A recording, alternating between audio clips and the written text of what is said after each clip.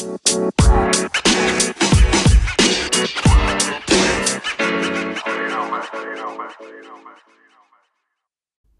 to Let the Money Talk podcast by Phillip Capital India, a podcast that provides the latest analysis of the Indian capital market.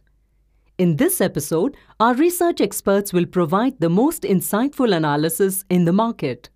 Good evening. Market closing summary dated 4th March 2022 from Phillip Capital India. Indian benchmark indices ended in the red. Nifty ends below 16,300.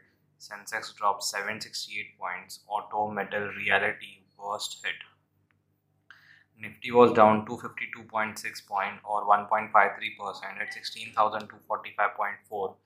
Bank Nifty was down by 536.5 points at 34,407.8, and BSE Sensex was down by 768.87 points or 1.4% at 54,333.81. BSE Midcap fell by 2.36% at 22,618.58, while BSE Small Cap fell by 1.64% at 26,286.66. About 1,204 shares have advanced, 2,075 shares declined, and 96 shares are unchanged. Titan, Maruti Suzuki, Asian Paint, Hero MotoCorp, Tata Motors were among the top Nifty losers. On the other hand, Dr. Reddy, ITC, Tech Mahindra, Sun Pharma, Ultratech Cement were the biggest gainers. Among sectors, except IT, all other indices ended in the red, with auto, metal, power, capital goods, reality down over 2 to 3% each. That's it from my side. Have a great weekend. Thank you. Thank you very much for listening. If you enjoyed this podcast, please forward it to others, share it on social media, and leave a review. Follow this channel to hear about other podcasts. This podcast was prepared by Phillip Capital India Private Limited.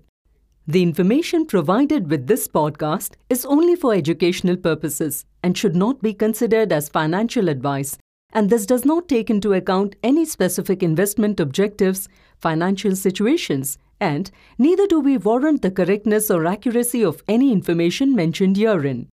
The information and any analysis forecast, projections, expectations, and opinions have been obtained from public sources which Phillip Capital Research believes to be reliable.